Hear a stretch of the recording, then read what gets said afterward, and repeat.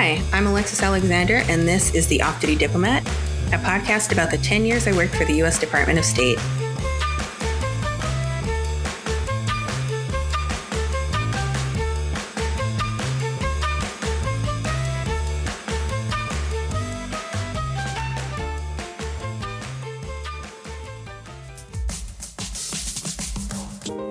Hey there. Here we are past the halfway point for this season of the Off-Duty Diplomat. Last episode, my guests and I walked you through the work of a press officer at an embassy and what it was like to be a first-time manager in such high-stakes situations.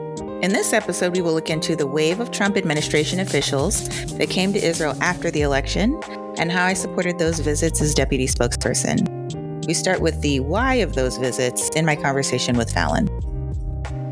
Outside of the fact that, you being the supposedly back office social media person, you're now elevated to this major player in the situation because of the way that this new administration did work. What else did that administration or the changeover, how did that change your work? Not you. Ooh, oh boy. I guess if we're talking just like kind of time-wise, logistically, the new administration, any new administration, especially with Israel, you have to come and visit. You'll notice, as we speak, Biden is on his way to Israel and Jordan as part of addressing this conflict. While I was in Israel, I supported 13 cabinet level or White House visits. So Secretary of Defense, I supported 2 of them.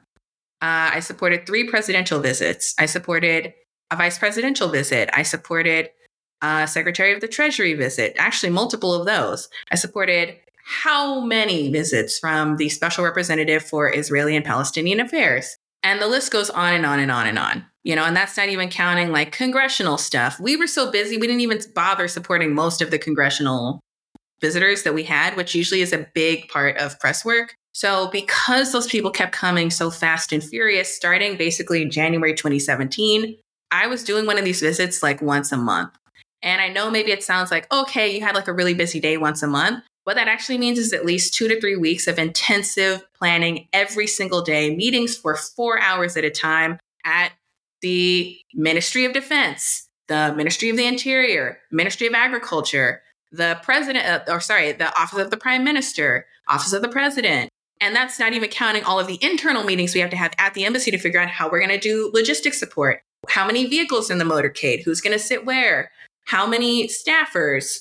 How many of these events are going to be public and therefore we need to get press coverage for? That was usually my equity because I had to have a cameraman. I had to have a photographer on site for everything. And then all of my social media managers had to be ready to edit, put in subtitles, create the product, get that fully approved through our approval chain, both at Post and then at the department within the span of the media cycle so that we could keep up with what was going to be put out by everybody else who was involved. So yeah, that was, it's weeks and weeks of work. I remember every time we would have a presidential visit, and same for vice president, I had to move to Jerusalem for about 4 days to a week. So I would have to pack a bag and stay in a hotel just so I could be on site for all of the site visits. So when the president goes somewhere in Israel, there are about 3 or 4 different security groups that have to be looped in that are Israeli. And then there's another one on our side, which is diplomatic security. And then there's the Secret Service. So all 5 of these security groups have to be placated, which means I need to know everybody who's a POC for each one of these groups because there's going to be checkpoints, blockades for everybody. I have to have credentials for me and my team to get past certain points so that we can actually get a camera on what's happening. I have to know what the entire walkthrough of the space is going to be for the local press and for the traveling press who come with. We have to have all of this timed out. We have to know where their vehicles are going to be staged, where the principal's vehicles are going to be staged. And then because, of course, the principal is going to get closer to the event than anyone else, we have to be ready once we arrive to run down to whatever location the press are going to be at so we can get that footage and then run out of there to the next spot so we can get there before the principal does. And you do that over and over and over again. So it's a lot of I do a first walkthrough with my team. We tape out everything. We do a second walkthrough with the head of the space and the security forces. So they know our faces. They know everybody. We do another walkthrough where we put down all of the electronic equipment, couple cameras, probably like one of those, what do they call them? The power boxes that you use when you're traveling so that you can put your microphone in and your camera. You're basically building a whole production. You're building a soundstage. You're building a set. Yes, over wherever it is. And over. No, that's like that's like keynote planning. You're planning like conference level event presentations. And then I'm assuming with the Trump folks, everything changed every day. Like somebody woke up and was like, yeah, we're doing it this way. And then you got to go back all the way through and tell everybody again. Oh, no. As a production manager, it's insane. It's either the talent or your stakeholders or the money people. But like someone somewhere is literally waiting to show their ass at the worst time. And then everyone else has to scramble because now their butt's out. 100% foul. And I'm really the go-between because my Israeli local staff have all the connections on the ground. They know the chief of press for the prime minister's office because they go way back. They've been covering each other's stuff for years and years and years. But the Secret Service and the diplomatic security won't let any of the local staff into our briefings. So I'm the one who has to get all of that highly technical production information and make sure it is correct, make sure everybody knows what the situation is, because they're not going to deal with the Israelis, just like the Israelis don't really want to deal with me. And if I was the one in their place, we probably would get terrible placement, et cetera, et cetera. But if you didn't do it and if you didn't do it right, you're screwed on both sides because now the Israelis are offended because how dare you? And the Americans are like, what are you doing? You're an idiot. Such high stakes event planning. And it's one thing where I will listen, I have a lot of complaints and I can talk for days about how difficult it was to work with that team sometime. But I will say when we did visits, every one of them was a consummate professional. They literally made miracles happen that could not have happened if those people had not been doing their jobs to the level they did them. If anything, I think the reason I had trouble with them is because they were used to that level of intensity, and that was what they thrived doing. You know, having a back-to-back carrier visit and then 4th of July party to put together, I've never seen them so happy and so ready to do anything at any time. It's when it's like a random Wednesday and I'm like, we should go cover the English micro scholarship kids. And they're like, no, I don't want to. It's like, okay, now I've got to deal with everyone. But those visits were absolutely psycho. It's why now looking back, I'm like, I do judge events when I visit them now because I'm like, not much of an ingress here. Well, I would have put some gaff tape down over that wire. Don't know why this is in the middle of a walkway. You know, stuff like that. I just noticed all the ingress and outgress points. Why was there not an announcement of what's happening next? The run of show is not clear. Why isn't there a run of show? Why isn't there? It's clear that there's no run of show, darling. It's stuff like that where I'm just like, oh, I can't turn it off. And even now when I plan a trip somewhere. Another reason why we're friends. Even now when I plan a trip somewhere, I do a full itemized itinerary broken out with times, travel times, alternate routes. I have bathrooms planned for people if possible. I have alternate restaurants. I will do multiple reservations at a time. I guess you can take the girl out of the spokesperson's office, but you can't take the spokesperson's office out of the girl. Yeah, again. Oh, man. And now I'm like, the algorithm is connecting this to how I met you. Tell the people, Fallon. We've avoided getting kind of personal, but I'm like, no, now this is the origin story of the mistress of ceremonies. I have buku nicknames for Alexis. Buku. But I call her the mistress of ceremonies because we met while she was organizing a full-on gaggle of women around brunching and just bon vivant-ness. And that's literally how I met her. She's just like, I'm going to organize things. There will be a calendar invite. There will be a reservation. It's going to be for 10. And we're going to do it. Yes. Yeah. It is who I am now. As you heard, probably one of the most lingering impacts of my career in the Foreign Service shows up in the way I plan events and trips. I love a detailed itinerary and a backup plan. Anyways, now we'll pivot to my conversation with Nisan, where she explains how important the local staff at the embassy are to making these visits happen smoothly. I remember at President Paris's funeral that I was just I had no important role, but I felt like I was in the middle of something important historically that is happening right now, and I'm inside it. And that's a very special feeling to have. It is addictive. You transitioned us beautifully to my next question, which is going to be, do you remember us working together on any specific projects? And you brought up the visits. Oh my God, Tell me about the visits, Nitsan. That was first of all, do you remember the ones you worked on? I do. What were the ones you remember? I had 2 POTUS ones, one for Obama, one for Trump. I had a VP with the Pence, a few secretaries of state, defense. I think I worked on one, not finance, you call it, Treasury. Yeah.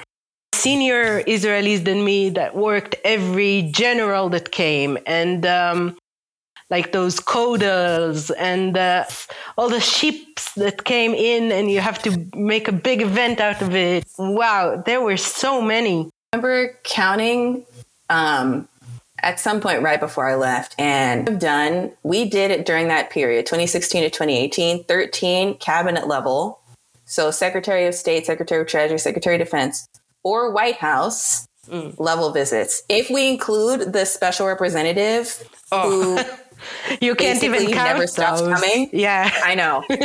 We lived in that man's pocket. It was insane. Time period. And the fact that he wanted the report at 8 a.m. instead of 2 p.m. So I had to come in the office at 3 a.m. So he has it to read at breakfast.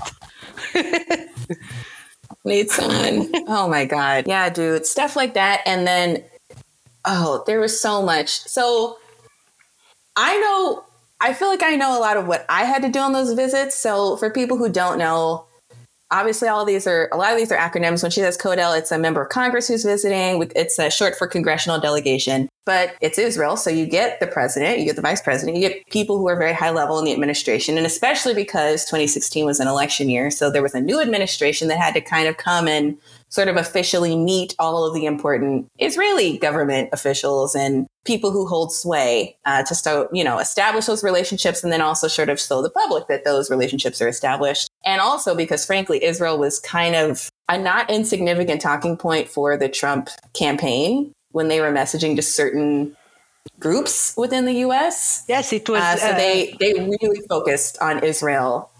Go ahead. It was a completely political issue in the U.S. Like Israel is like one of an article in someone's what's the word when campaign platform? Yes, exactly.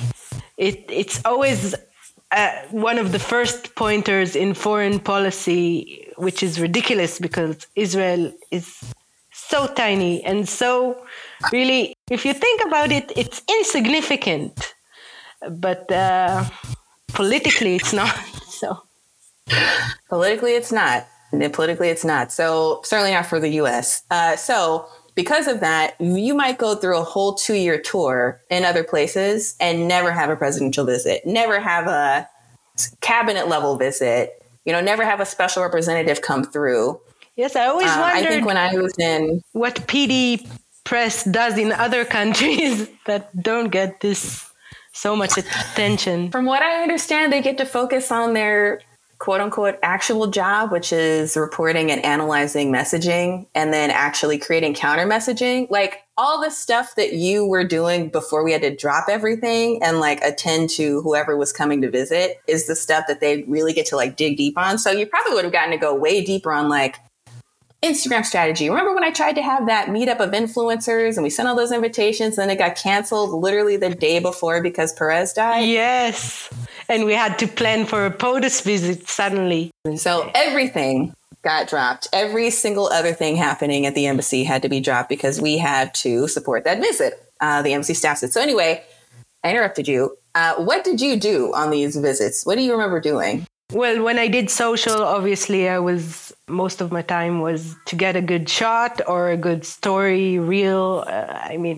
To get a product that I can use. There were a few times that I was a site officer. Like every time, again, you have the every location has the American site officer that does completely different things, and the Israeli, the local staff officer, which is not really an officer, to just let you use the name. It's basically your job is to make sure that everything flows exactly like was planned in the 1,000 preparation meetings, and then changed and rechanged, and then someone wanted something else, but with the latest version of how things are supposed to go, and just to put out fires and just prepare for the stuff you can't prepare for, Or so in America, yeah, go ahead. And there was this tiny bit of babysitting the foreign press, like the press that come with the VIP. I forgot the name, like the traveling press corps. Press corps, exactly. So some of the job is just walking with them from place to place, making sure none of them is lost, like sheep. You don't actually get to talk to them. They're just like a group of sheep you need to keep together to make sure none of them get lost. It's always this like funny relationship because our job is to work with the press. And at the same time, at least on my end, I don't know if this is true for you, but I was the deputy spokesperson, but I was never supposed to be like giving the press information. If anyone was going to say anything, it was going to be the ambassador. Or maybe like one of my bosses would say something on background or on deep background. But the person you wanted quoted by the press was always going to be the ambassador or the highest ranking American in the situation. So we spent so much time like near them, but like kind of not talking to them, like not, because normally when you're a diplomat or any of that, like public diplomacy, it's for the public, right? Like, so you want to like go out and talk to people and meet them and get to know them and build contacts. But we had this real like, especially during the Trump presidency, because I was like, I don't want to get myself fired by saying the wrong thing to the wrong person. And there's so much chaos and nonsense happening behind the scenes that like, we're lucky if they don't notice it on their own, honestly. So you're like hurting them, but it's like a very intentional, like get them from point A to point B and then get out of there, Run. And I remember exactly. on the visit, we had no sleep. We didn't eat. Everything was so chaotic, and you were always on standby that something you're going to have something to deal with any second now. So don't move, don't drink, don't blink. Yes. You're like, luckily if you get to go to the bathroom. And so, yeah, like I was saying, like I did 2 other whole foreign service tours overseas, and we never had a single presidential visit. We had like maybe 2 CODELs in that whole time. And you and I did visit after visit after visit. And some of them would come back to back, or they would change their mind and suddenly come to, like, remember on that Trump visit, at first it was only supposed to be certain people. And then before you know it, it's like, yeah, that was chaos. The bingo card of the first tranche of that administration. It's like Sean Spicer's coming and Tillerson's coming and all these other people are in the entourage. The Kushners are coming and everyone who's high level has to have a control officer. So normally people like me on a visit would not have gotten to do some of the stuff I got to do. But because we had so many VIPs come and over again, I ended up being like press control for a bunch of visits, which was wild for like a second tour officer to get to do. Anyway, we get back to it. Okay, so you're talking about the visits. You're 100% right. No eating, no sleeping, because that's just the way it goes. I was going to say before we were talking about the visits. So in America, there's this concept of like fixing, like you have a fixer who can kind of smooth the way for you into stuff. I think in Israel, you guys call it protexia. That was what my Israeli teacher said.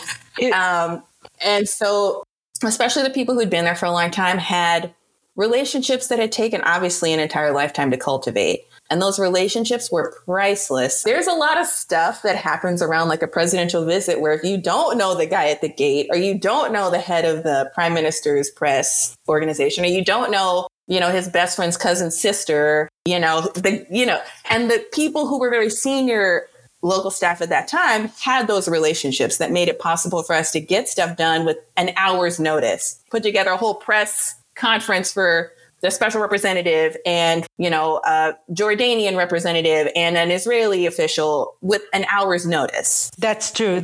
Especially in Israel, you need to know people and, you need to know how to talk to each person in high ground just to get things done. Otherwise, it's not a country that anything works properly or has a system for. We're on, like you said, protectia and combina, which is the most Israeli word, just to combine things together so they create a specific condition that provides you with what you were looking for. So in some ways, I got there and I think I realized really quickly, like, we can't do anything if these, let's say, 3 people on the team decide they're not going to do their jobs. If they decide they're not going to do it, we are at a standstill. It's clear. That's obvious. So my job is to make them want to do their jobs, number 1. And number 2, hopefully want to do their jobs in a way that is somehow relevant to the directives I'm getting from my bosses about what they need. Which completely contradicts the orders that your Israeli counterpart has gotten from their boss. So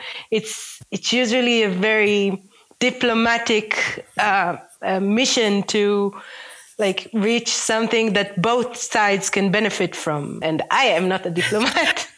Most Israelis are not.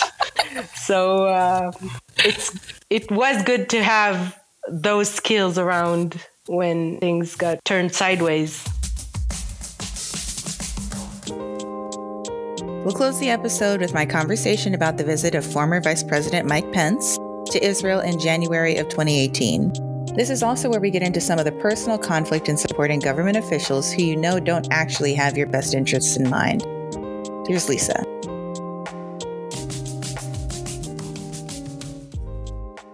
But as we were talking, I had another moment where I remembered working with you, Alexis, with the Mike Pence's visit, then Vice President Mike Pence's visit. I was one of the control officers for that visit, not for a person, with the visit with the head, with the political chief, or the deputy political chief at that time. We were kind of co-leading that, and that was a time.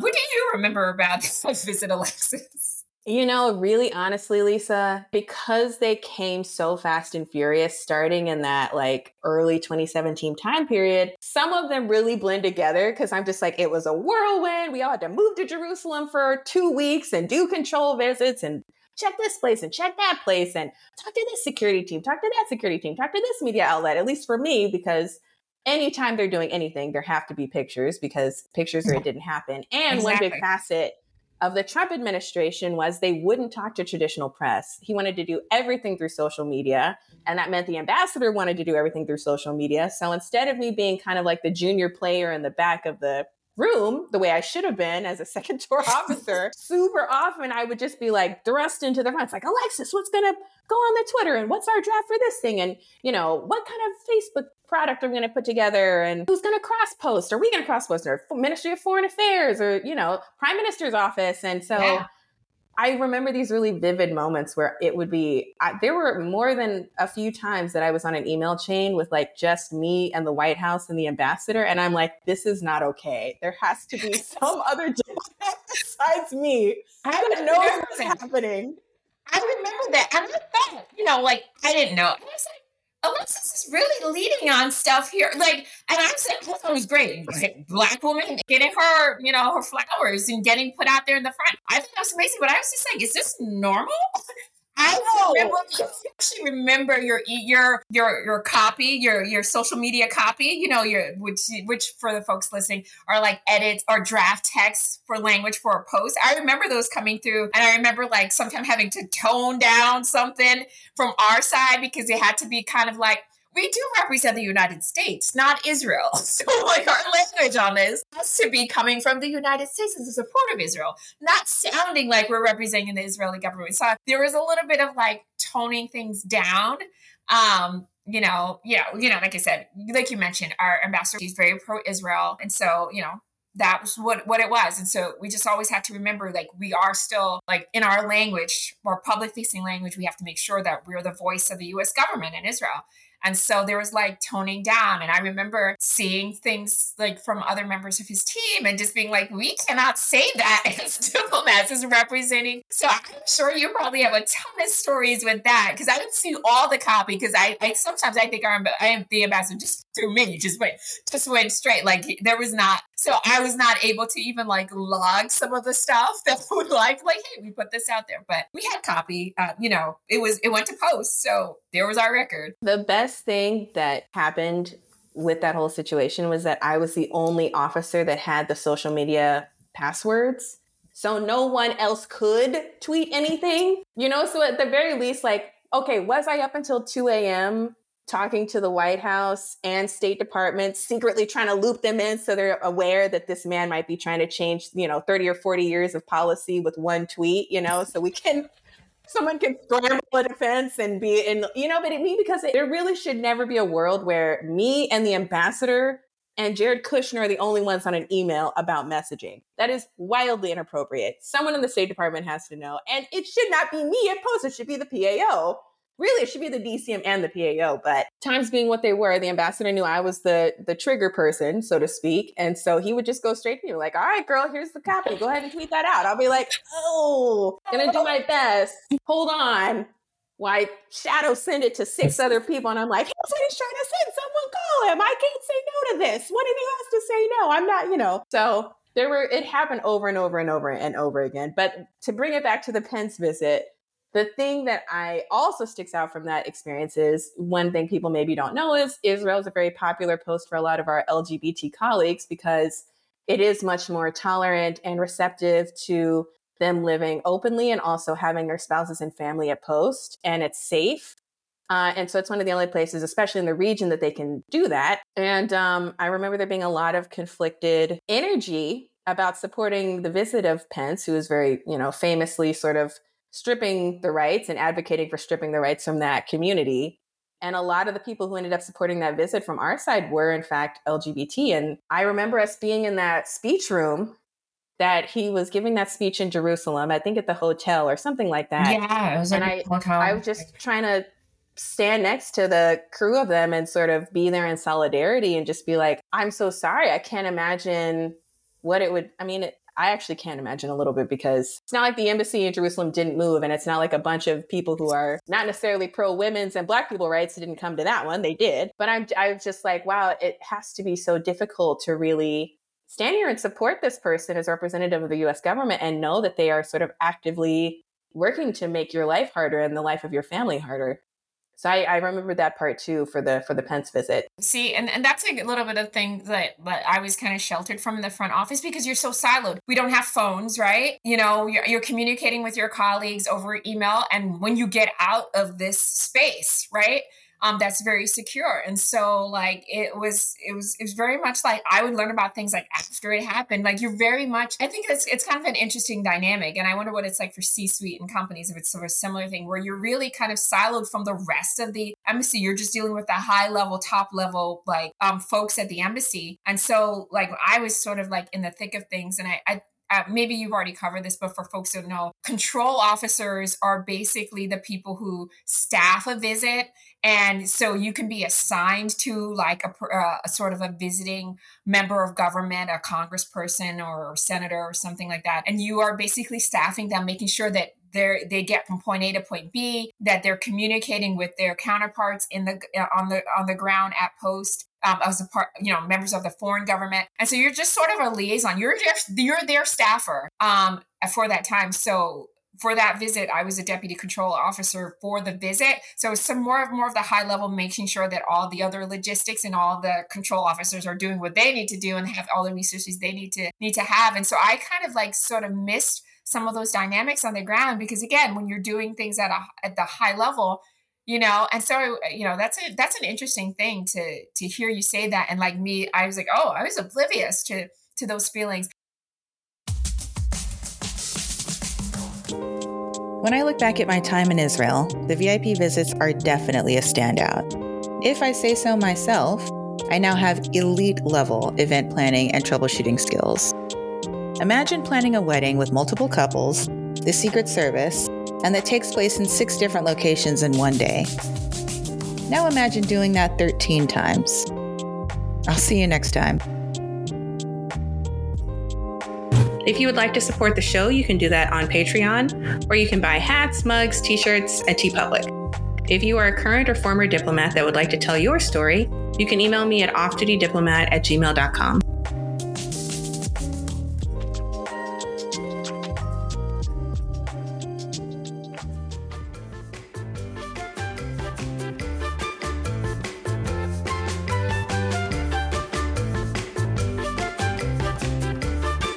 Off Duty Diplomat is an oral memoir of my career in the Foreign Service. If you enjoyed this episode, I'd love a review. Thanks for listening.